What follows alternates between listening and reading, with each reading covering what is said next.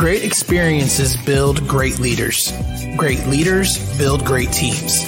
This is Building Great Sales Teams.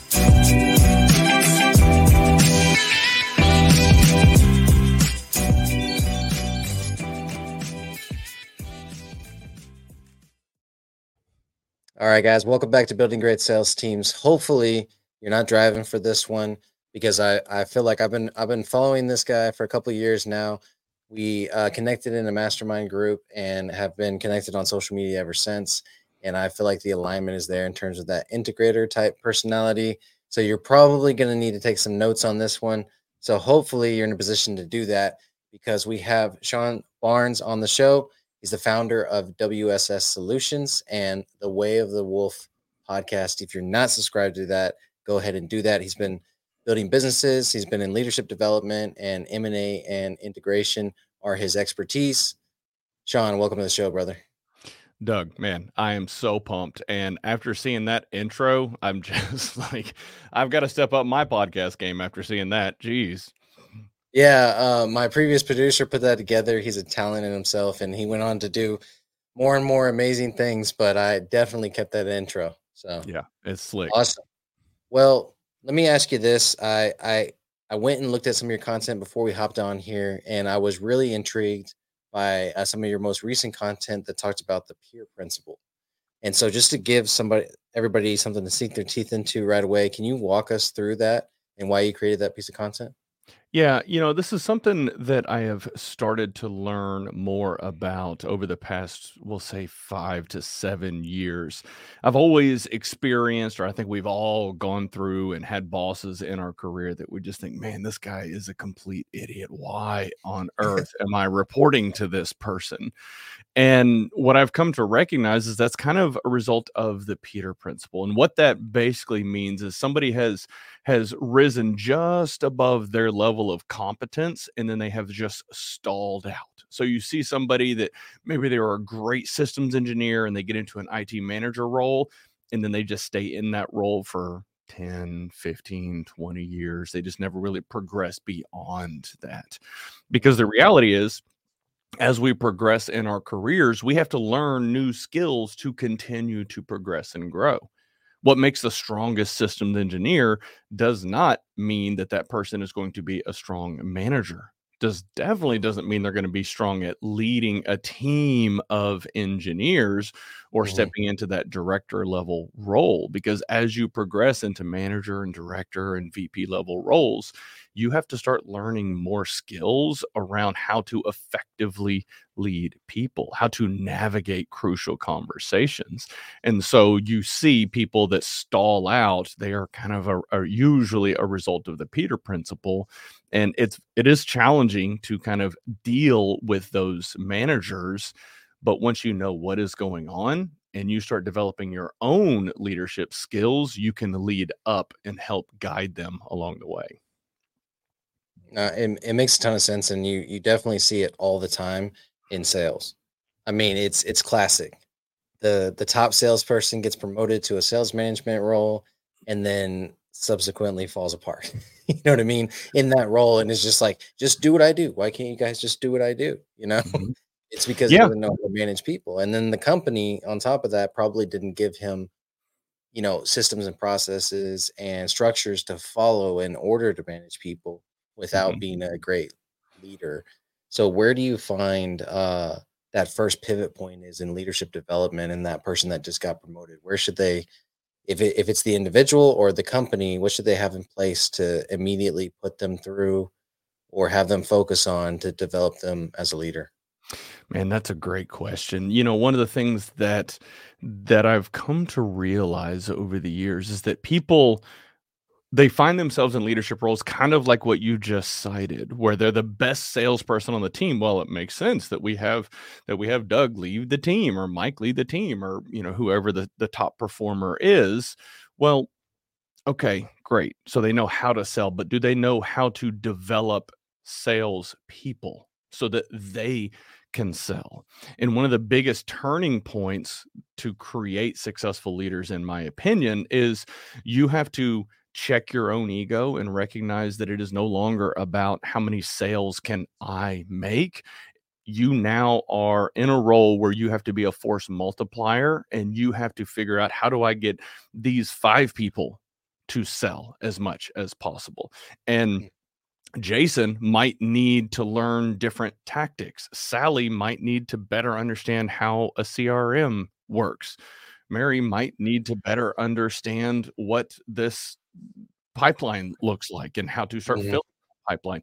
So as a sales leader or leader in general, you have to start understanding what each member of your team actually needs, and then coach them and guide them and mentor them the way that they need to be led, so that you can extract the most out of them. And I love that answer because it's custom to the individual, and it fills in the gaps, right? So we all have these gaps and these reasons that we should partner with or be coached or consultant, whatever the case is, because we have these gaps. And so from a leadership standpoint, you're looking at this leader you're about to promote, and maybe you're preemptively filling those gaps too, to where you're developing them to be a leader someday versus just putting them in a leadership position and saying, "Oh, hey, now let's develop them." That's always going to be tough to be able to do that, right? It is. And, that's actually a great point that I would like to dive into a little bit. Whenever I think of some of the strongest leaders that I've been fortunate to be able to coach and mentor and build over the years, I was working with them and made it very clear, hey, I'm envisioning you stepping into this director of IT role. But before we get you there, I need to see this, this, and this. The company needs this, this, and this out of you. And so what Mm. you're doing is you're laying out the path, and you're telling them, this is exactly what you need to accomplish to be able to step in to that leadership role. And so you're laying out this path, and you're really just giving them the opportunity to walk it. And so when you see this high potential employee start walking that path, then it kind of lends additional credibility, and okay, I've made the right decision. He's pursuing it, or she's pursuing it. They're taking all the right steps, they're moving in the right direction, they're educating themselves. And so it's almost, as a senior leader in the organization, you're just laying this path out. And when you see them start to walk that path, you Mhm. kind of know who the person is going to be. And there have been instances in the past where I've had a similar conversation with multiple people across my team. Jason, this opportunity is going to come up in the next few years. Sally, Sharon, here is the opportunity. And I just have point blank conversations. Sharon, I need to see this, this, and this from you. Jason, I need you to check your ego. I need you to calm down and not be Yeah. such an ass to people. And you start just teaching people and coaching them. And really, the opportunity exists, and you just see who rises to the occasion. Inevitably, one is going to start rising at a faster rate than others, Yeah. and that's your answer. And I think that's a misstep that a lot of senior leaders struggle with, is it's like, man, that Jason guy, I like going out and having beers with him. He's fun to hang out Exactly. with. And they put him in charge when maybe Sally was the right fit. So we have to just create the opportunity, create transparency. And then if Jason is the one that rises to the occasion, everybody else on the team should not be shocked when Jason receives the promotion.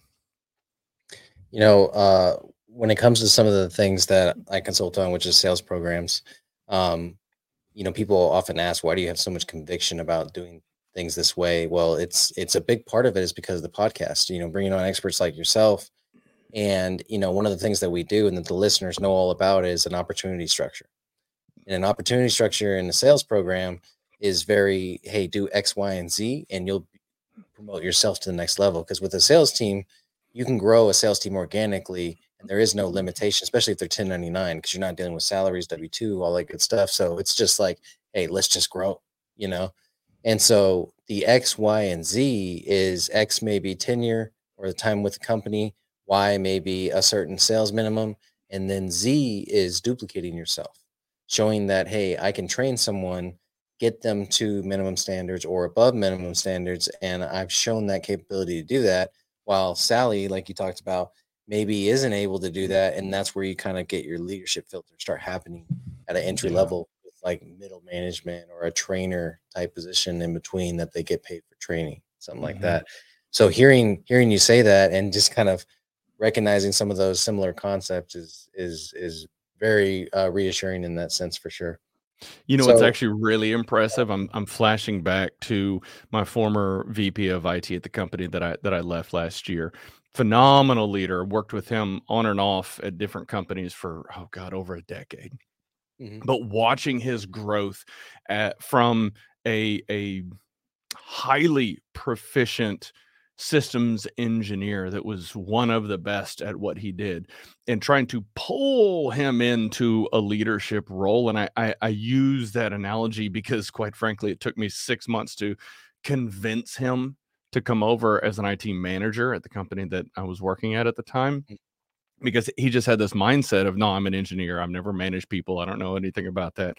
Like, yeah. Jonathan, look, dude, you are made for this. I know you're nervous. In any event, so he ended up stepping into that role. Time goes on. He gets promoted to director. He gets promoted to vice president. There were times when I would see people on his team as I started to lead other functional domains and outside of IT. I just really let him run with it. But there's one individual in particular on the team that, man, he just couldn't get there. And I had pretty much written off, he was a communications, like network admin type guy. Mhm. And Jonathan's like, no, I can get him there. I can get him there. I was like, all right, fine. Well, best of luck on that. And that says a lot coming from me, because I'm the Yeah. eternal optimist, and my passion and purpose is building people. But Mhm. at a point, you have to recognize, okay, they don't want it. I have to focus my energy and effort elsewhere. Mhm. Anyways, he completely turned this kid around, and he turned into an absolute rock star.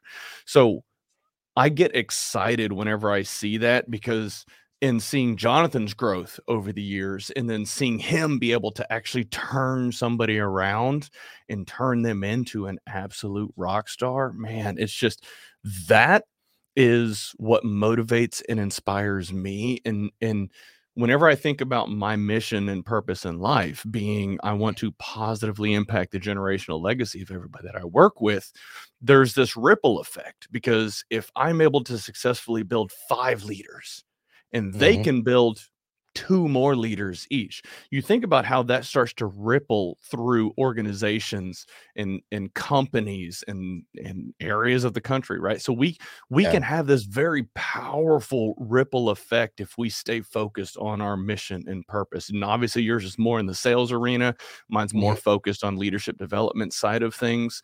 Mhm. But it's extremely powerful when we are on our mission and purpose and are able to positively impact more and more people. So in mentioning that purpose, and I couldn't agree more with what you're saying. You also mentioned that you left, what I'm assuming is corporate America last year, Mhm. and was it that your purpose that pulled you out of that? What did that journey look like?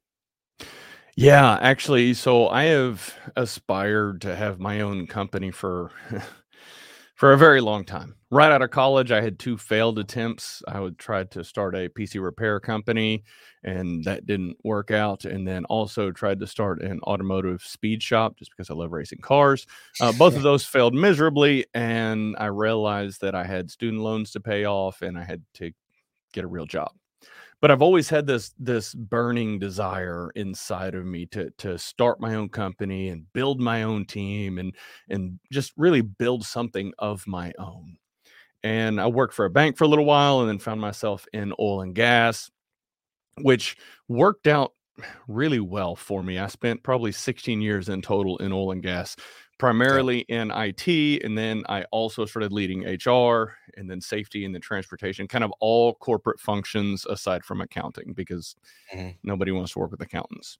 So it's, so I learned a lot in that process. Now, in oil and gas, it's a highly acquisitive industry. So I had the opportunity to be a part of about 48 acquisitions and integrations, and got to work very closely with many of these entrepreneurs. So we would acquire their company, and then Mhm. I would have the opportunity to go in and help with the integration. At first, it was just the IT side of things, and then it branched out into every other area Right. pertaining to the integration.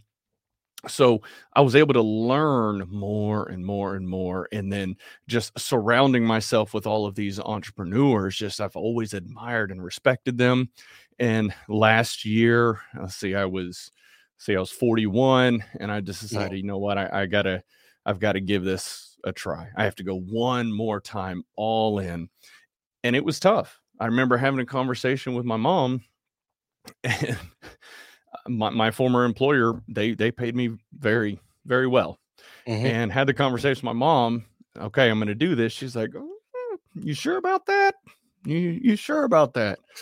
But I'm at the point in my life where I had to do it. So I had to go all in. And because my passion and purpose is coaching and leadership development, and also, to be fair, I'd kind of reached a ceiling at the company. Like, there was nowhere else for me to go in terms of growth, because I was leading all of corporate operations, and there wasn't any opportunities for growth, which is Yeah. fine.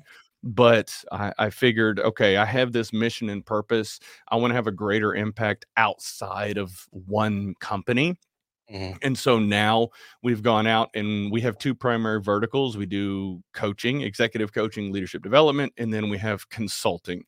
A lot of the consulting stuff is in operational excellence, supply chain optimization.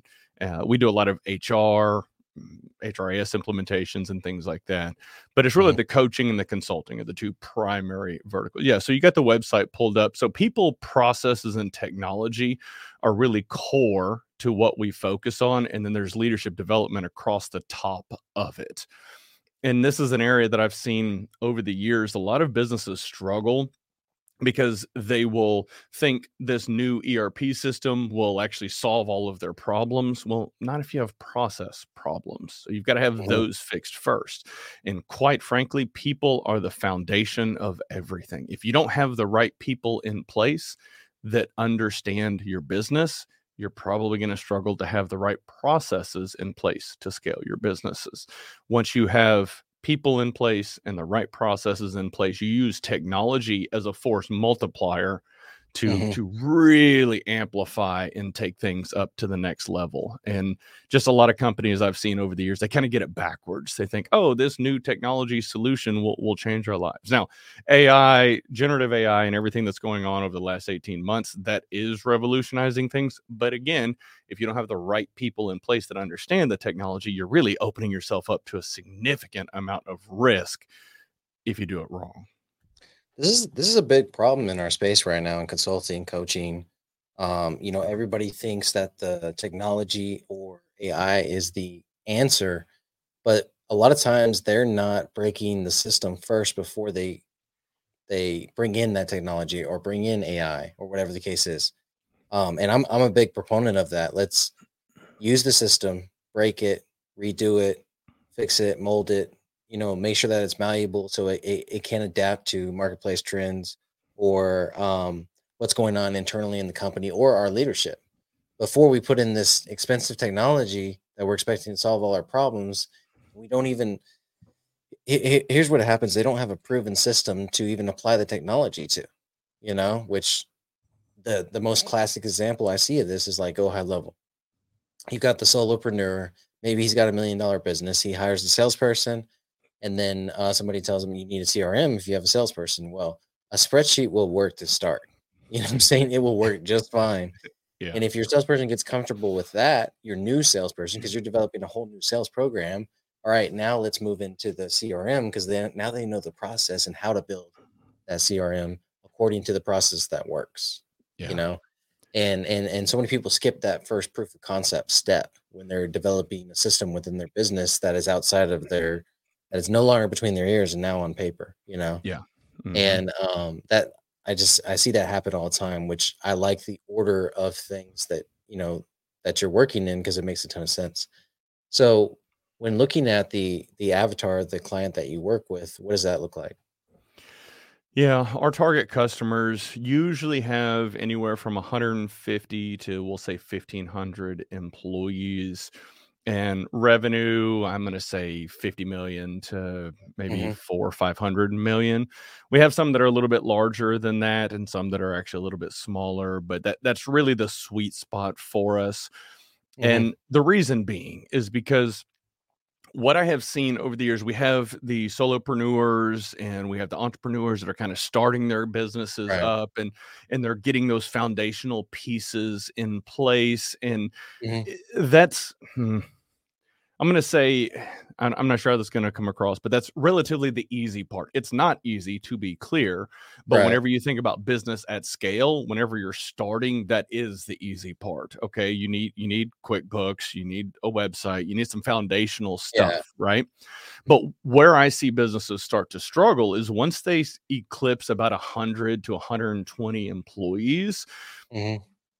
And this is going to vary from industry to industry, but you start to see these shifts because what happens is at that point you have to have some foundational stuff put in place, as far as usually having to get in-house HR, Hmm. in-house IT. You need some foundational pieces of your business to scale to that next level. You can no longer have a whole bunch of people running around assembling completion tools and expect it Right. to continue to grow, because you reach a ceiling and you have to start usually upgrading. Okay, what financial system are we using? Do we need to start looking at something bigger that gives us a little bit more functionality, a little bit more detailed reporting? So a lot of businesses struggle once they get past 100, 150 employees. And that's really the area that I like to focus on, because Mm. myself, our team, we're very proficient at putting those systems in place. And a lot of business leaders, they actually struggle at that point, because what happens is they have this mindset of, you mean I have to hire dedicated HR, dedicated IT, I have to invest in this ERP system, this big CRM that's going to crush my margin. Yes, Mhm. it is going to affect your margin. But I tell you what, if your margin is, if you're making a million in revenue, well, let's Mhm. just say 10 million in revenue and your margin's 10%, okay, right? That's great. But if your margin drops to, let's say, 7 or 8%, but you're now at 20 million in revenue, you're in a much better place. Right. And that's a tough pill to swallow, because people start Mhm. living off of their top line and their margins, right? That's what so many people, well, this is going to crush my margin. Okay, but we're talking scale here. And Yeah. so these are conversations that sometimes business leaders struggle with. Once you get them over that hump and they start to see the volume increase, you're like, okay, all right, now I get it. So we like Yeah. operating in that sweet spot. And then I like to stay below 1,500-ish employees. Now, this is not hard and fast rule, but in my experience, once you get above that number, the organizations start getting rife with politics and Oh bureaucracy yeah. and bloat, and it becomes increasingly difficult to affect change, just Yeah. because of all the red tape that you have to cut through. And Mhm. because we are all about positively impacting lives and teams and businesses, I would much rather focus on organizations in that range, because we can affect change quickly at scale Yeah. within their organization, and not have to deal with the politics and the layer and layer and layer of egos and just everything that comes along with it. So that's kind of the reasoning behind us having that sweet spot. I like how dialed in your avatar is, because I think too many coaches, consulting companies, these B2B businesses just have it wide open. And I don't think it should be. Like in my case, I'm probably in between the 1 to 20 million. After about Hmm. 20 million, Hmm. like the amount of impact that I can have is minimized. You know what I mean? When I'm consulting for a company, it's Yeah. 100% minimized, because I live in that solopreneur to entrepreneur to small, medium-sized business space. And but I understand what you're saying in that, like, right now you're going from medium-sized business to corporate. Like Hmm. you're truly having to put things in place to manage hundreds of people now versus, you know, 20 or 30 people. Hmm. It's a whole different animal, and you have to have layered leadership development along the way, which is what you guys implement in order to sustain and to grow. Yeah. It can no longer be lead from the front anymore. You're literally leading from the back and making sure that, every department or process isn't breaking at some point. And then if it breaks, then you're not even the one fixing it, but you're making sure to delegate the one that's fixing it. You know what I'm saying? Yeah. Yeah. So it's a whole different animal. You can't just go out and strong arm it anymore. It's got Yeah. to be a calculated approach. Okay, so one of the concepts that you talk about a lot is leading teams during challenging times, and so we've gone through this cycle, very compressed cycle, the last 4 years or so, where COVID happened. A lot of government money was put in the marketplace, and then you know in general, small business owners and medium-sized business and big business ate really good for 21 and 22, and then that money ran out.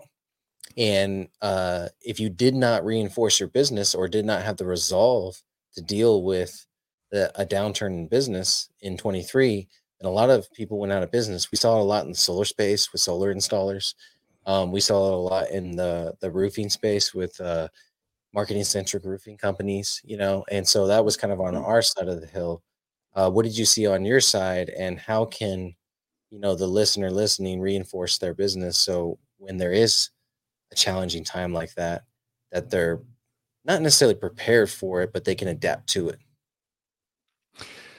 Okay, that last comment you made, having the ability to adapt to it as a leader, like that is probably one of the most crucial skills that you can start to develop.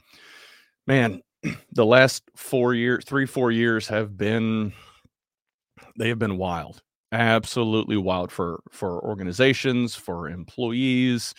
It has just flipped our world upside down, because we saw, okay, obviously whenever the pandemic hit, half of the company, or almost all companies, ended up laying off half of their employees if they were able to keep their doors open. A lot of companies, small businesses, closed their doors. It was very unfortunate what happened. And then a year and a half goes by, and we saw this interesting thing start to occur where the power dynamic from employer and employee started to shift, because all of a sudden there were no geographic boundaries Yeah. for where you could hire your employees. If you were a software company in California, you could hire a developer in Austin, Texas, and it was no big deal. So all of a sudden, we were no longer constrained by the city that we lived in.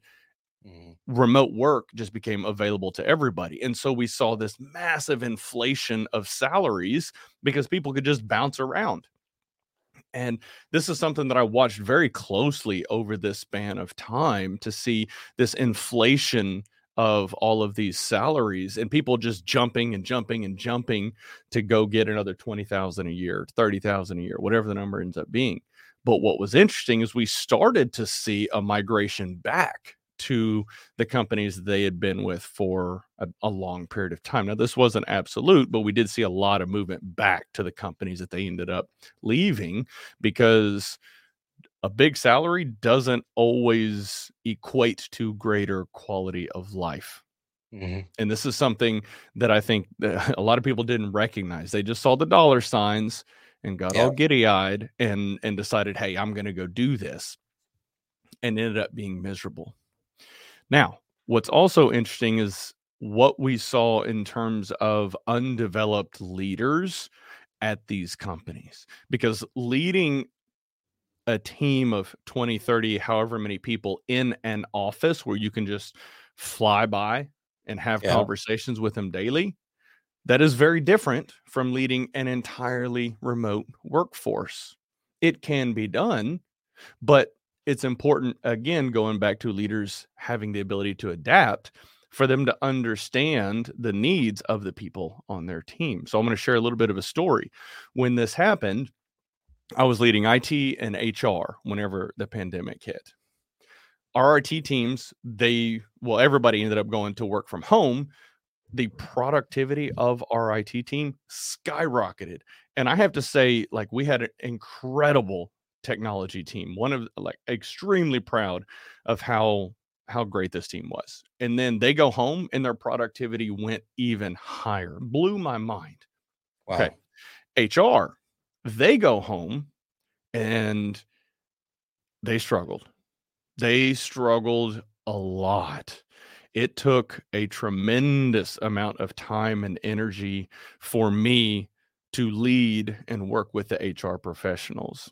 And it didn't take me long to figure it out. These IT professionals, they're usually introverts by nature. And so the thought of staying at home, working in their office, and not having to go outside at all, they were in heaven. Yeah. HR professionals are usually social butterflies. They need that social interaction because that's what fills their cup. That's what gets them excited. And when they are confined to their house with no ability to interact with anybody other than their cat, it is debilitating for them. So I had to be intentional as a leader, and we used Microsoft Teams. So I would have Teams calls with them daily, sometimes multiple times a day. And there were some people on the team that were fine, and others I would have to have multiple teams call. Hey, everything going okay? Send them Starbucks gift cards, like just chatting and having some sort of social interaction. And so also one other dynamic that I noticed is with across our organization, the teams that were already high performing because they had strong leaders, they performed even better. And the teams that were just kind of mediocre because they had undeveloped leaders, when we all went home for the pandemic, their teams really started to struggle out in the organization. And it's all a testament to leaders and their ability to adapt to the macro global pandemic, or having to send your people to work from home or working in the office or hybrid schedule. It all comes down to a leader's ability to adapt to the macro and what's going on within their teams to ensure that they are able to extract the most out of them. It's massive. And you really saw it with a lot of, at a, how do I say this, micro, like at a minor level, I don't know how to say it, a smaller level with small and medium sized business, like they just went out of business because, you can equate the leader in, a couple hundred-person company to a small business owner. They're just an entrepreneur at the end of the day. They have this skill set, ability to handle multiple divisions, multiple ideas, and foster individuals and bring them up in the ranks and everything. And so, to me, they're just high level entrepreneurs at a corporate level company, kind of like yourself, I would imagine. And so, it kind of exposed some of them, because if you don't intentionally lead your team, and you rely on them to come into the office to have those water cooler conversations, or to see them there, or to be able to manage them by sight instead of having intentional one-on-ones, group calls, tracking their KPIs and how their overall performance is doing and everything, that's going to be exposed as soon as you go out of the office. And now I don't know a whole lot of high level positions, whether it be corporate or with small businesses, that don't require some type of travel, some type of remote work, some type of adaptability to what the position requires, where you have multiple offices in multiple states and you're traveling, whatever the case is. And so you got to be able to kind of rely on your technology and your KPIs or your systems, so that when you get taken out of your element, which happens a lot more now, whether you're in the office, out of the office, traveling, that you're still able to maintain there. So what's interesting point there that I'd like to kind of dive into is how, and this is another area that I actually enjoy working with these mid-size organizations, is because to be able to navigate through complex macro issues, there's skills that you have to have as a business leader or entrepreneur that usually come with time and experience and exposure and understanding of how to manage capital, how to get access to capital, how to be disciplined with that capital. Those are skills that usually have to be found. And then also, further to your point of having the systems and processes in place. As an entrepreneur that's just starting out, maybe you're a solopreneur, you've got 10, 20 people, your business, you're really scrappy which is good because you are agile, but it's not usually fully baked to a point where you have stable systems and processes that are resilient to Right. macro issues.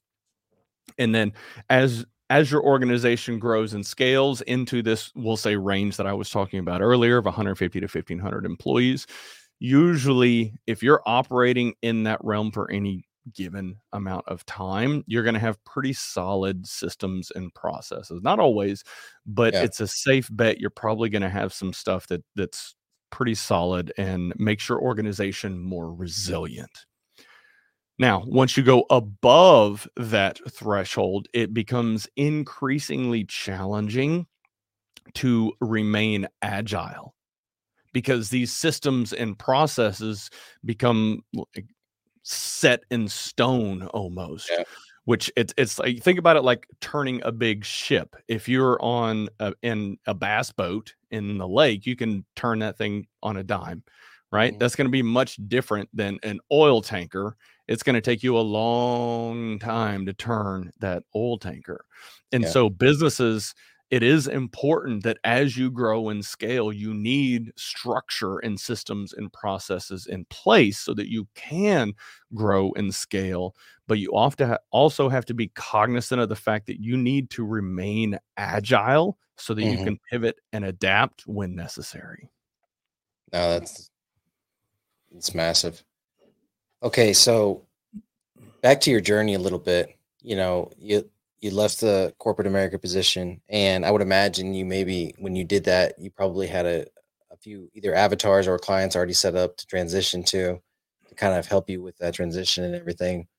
And what I'm assuming started the Way of the Wolf podcast, or you may have started that before. What has that transition been looked like? I mean, were you able to just, hey, I'm doing this now, raise your hand basically in the marketplace, and then all the clients came to you, or what has that journey been like for you? Well, it hasn't been quite that easy. I wish it was, but I will say I started the podcast 3 years ago. Okay. And the intent of the podcast was twofold. At that point in my life, I knew that I was passionate about leadership development and wanted to help more people. So I thought, okay, well, this is a medium to be able to get the message out there and help others. Now, the other side of it was I spent the majority of my life as a hardcore introvert, deathly afraid of public speaking and having conversations with people. And I knew that I was going to have to get comfortable with being uncomfortable. And so for the last 3 years, I have been intentional about creating a podcast every single week, having guests come on the show. I've been intentional about getting up on stages, sitting on panels, giving keynotes. Every chance I've had to get on stage in front of people, I've done it. And I'll be honest, even to this day, last night I went on a live virtual speaking event and my heart rate jumped. It still gets to me because it's not natural for me. But I started the podcast for those reasons. And I've left every single episode up. I always will, because I want people to see that even if you are that introverted IT nerd, you can do it. It's going to be scary and you are going to suck, quite frankly. That's okay. That's part of the process. That's part of growing. So I started the podcast years ago to get better, to get comfortable with public speaking and putting myself out there, being behind a camera, behind a microphone. And an interesting thing started to occur. Last year is whenever I decided to really seriously hammer down on, okay, I'm going to go ahead and get everything in place so that I can go full time and do my coaching and consulting business. I had started dabbling with it on the side and had a few customers that were doing a little bit of work with, but knew like I had to go all in. Now, what the podcast did is it had helped me build skills around public speaking, around having conversations with complete strangers. Something that I've never done for the entirety of my life. If I would go to a party, if I didn't know anybody, I wasn't talking to you. I was in the corner petting a dog. That was my thing, right? And so the podcast helped me develop skills and helped me become a better conversationalist. Also, because I have launched an episode every single week for 3 years, even if I didn't want to, I still recorded it. I still fired up the camera and mic, and I put it out there. It helped build a brand and reputation for me, for being consistent, for being dedicated and driven and motivated and following my cause, putting my dent in the universe. And so what it has done is actually lent that additional credibility to me, Yeah. and a combination of the podcast and all the networking and the public speaking events. Whenever I did finally raise my hand and say, I'm going out, I'm going to do this, the conversations were very easy. And it was an overwhelming amount of support that I had from everybody. And there was actually an event about 2 months ago that I went and spoke at, where I was talking through how important it is to build your brand for yourself. And a lot of companies don't like you having a social media presence if you work for them full time. My former employer, they made it very clear they didn't like me having the podcast. So I was cognizant of that and respectful of that, but also I would still release a show every single week.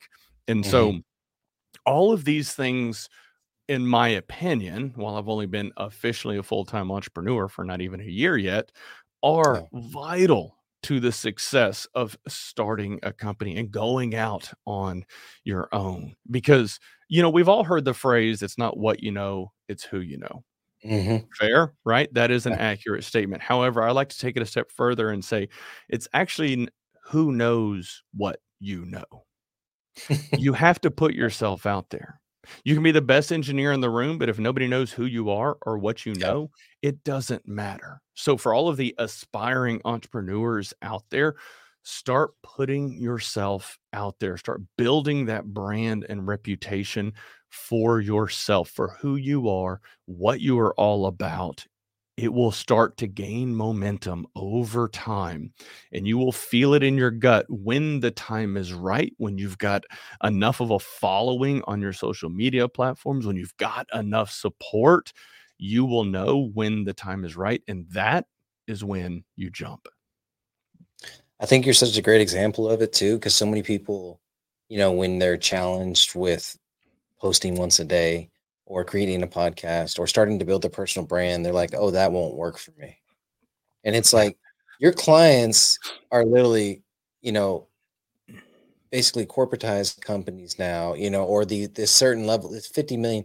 Like, where do you go on social media to find a $50 million company? LinkedIn. Oh, yeah, LinkedIn, right? Yeah. But even then, though, LinkedIn isn't a consumer type. They're not scrolling LinkedIn typically too much. It's very intentional when you go on LinkedIn. But you've got great content on Instagram. You've got great content on Facebook, and so I think if anybody is a testament to that, it's like where it really matters is, okay, I found Sean on LinkedIn, but I also saw that he posted something on Instagram, and I resonated with that. I resonate with Sean as a human being, and then I also want to hire him for my $50 million company. Because we see it happen all the time. Like, the biggest business isn't one, in the boardroom. It's one on the golf course, or it's one at the barbecue, or it's one, at the conference, at dinner afterwards. When humans are being humans is when business is won in my mind, and all you're doing is displaying that humanness everywhere you can. And so that builds the know, like, and trust factor. And this was a journey that I admittedly struggled with. I spent, 2 years straight posting daily on Instagram, reels, carousels, pictures, clips, quote, story, like everything I could. And it's embarrassing to admit, in that 2-year span of time of following people, just every trick and tool and thing that I could figure out how to build followers, I went from like 500 to 1900. So I gained 1500 followers in 2 years of just crushing. Like, I put so much time and energy, and I was getting beyond frustrated with it. And then it just hit me like 6 months ago. I looked over to LinkedIn, had over 4,000 followers and wasn't even trying. Yeah. And I was like, okay, all right, hold on. There's something here. And at first I had this mindset of I've just wasted all of this time and energy, but it wasn't a waste because I was learning how to create content. I was learning how to edit videos and clips and images and putting all of this stuff together. So I built skills along the way. And while my following on Instagram didn't blow up, I actually realized, and then last week I was just having a conversation with a friend. I I got into I avoid internet arguments at all costs. Right. I got sucked into one that the page was called Real Courage Leadership, and the lady had basically posted an article where somebody interviewed for a role, and it was a startup. Long story short, there wasn't an alignment, and so the candidate got all pissed off and wrote an article about it, and like everything blew up. And I posted a comment and I said, maybe am I missing something here? The employer and the candidate didn't have alignment on expectations. Why not just go find another job somewhere else? Like, why have this whole big explosion? You would have thought I was the spawn of Satan. I was obliterated with all these people that making comments like, you're what's wrong with corporate America, and just on and on. I was like, oh, okay, all right, fine. But anyways, so where I'm going with that is it's important to understand where people's minds are at when they are on a given platform. When they are on Instagram, they don't care about career development. They want to see monkeys dancing. They want to see dogs chasing balls. They want to be entertained. They are on Instagram and Facebook from an escapism perspective, which is why the majority of my content is all around leadership and culture and building teams and growing in your career. That makes sense that I would randomly post stuff on LinkedIn, and I had a lot, twice, 3 times as many followers on LinkedIn because that's where their heads are at on that platform. So this all comes back to be aware of where their heads are at on a given platform and tailor your content for that. I'm not saying don't be true to yourself, but tweak and adjust as necessary so that the content gets more reach on a given platform. And that's a miss that I think a lot of people struggle with. It took me years to figure that out. I wish it hadn't taken me so long. I've been following Gary Vee for years, and Gary's like, post. And you know, Gary's like, well, create this content here and this content here. And I'm like, Gary, you're talking about 10, 15 posts a day. That's ridiculous. I don't think you have to do it at that scale. However, if you were to do it at that scale, you probably would have learned the lessons that I did in a much shorter period of time than a few years. No, I couldn't agree more with that. You know, when it's about faith, being a dad, or some type of growth, Facebook hits hard. When it's a vibe, Instagram hits hard. You know what I mean? When it's just a picture, really good picture, or a reel, Instagram hits hard. And then LinkedIn, I haven't cracked that code yet, but to be honest, I haven't been putting my efforts there. And that's because that's not where my client is. They're on Facebook and Instagram because they're small businesses, you know, versus LinkedIn. If they're on there, it's to have a spot. You know what I mean? To be there, and that's about it. And so I definitely resonate with that, but in reverse because of my demographic, you know, and that just goes to show exactly what you're saying. It's different people, different spaces, different intentions, and you got to cater to that to a degree. You know? And I think LinkedIn is still overlooked in that regard for the SMB space. Because organic reach on LinkedIn is still miles ahead of Instagram and Facebook. I mean, in my opinion, organic reach on Instagram and Facebook is pretty much dead. I mean, it is extremely challenging to get significant amounts of organic reach on those platforms. Now, if you pay for reach, that's a whole different story. And then ad spend is getting increasingly expensive on those platforms. But LinkedIn, for company pages, it's still, you got to pay for the ads. But for individual pages, the organic reach is still there as long as it's meaningful. And one thing that I'll also add, people get frustrated on any given platform. I post, and I can't get, additional followers. And then it's like, oh, hashtags. Oh, well, yeah, okay. But what I've seen be the most successful is actually engaging in other people's content in a meaningful way. And I was coaching somebody, I don't know, probably about 6-8 months ago. His LinkedIn presence was just horrible. He'd been interviewing, couldn't really find another job. And we started beefing up his LinkedIn presence. And I said, man, you got to start commenting on people's posts and engaging with them. He's like, it's so frustrating because they're all idiots. I was like, yeah, okay, fair. But that's just an incredible opportunity for you to showcase the value that you add. When you comment on somebody's post in a meaningful way and provoke thought, or even better, emotion on their content, they're going to say, well, wait, who is this Joe guy? What is he all about? And then they go look at your profile and they see you posting quality content. I'm going to connect with this person. Oh, I need somebody to do that. Or I know somebody that needs somebody that can do that. So don't just post content, respond to people's content, share other people's content. And this is something that there are competitors in my space that do leadership development coaching and things like that. I am regularly sharing their stuff because if it's good, 100%. I want to get it out there. Yeah. And some people are like, well, that's your competitor. I don't care. My mission and purpose is to help people grow and succeed. And if the Carden Group has an incredible post that's meaningful and adds value, I'm going to share it. That's because that's what it's all about. And I think that's a miss. It comes from a scarcity mindset, in my opinion. No, I couldn't agree more.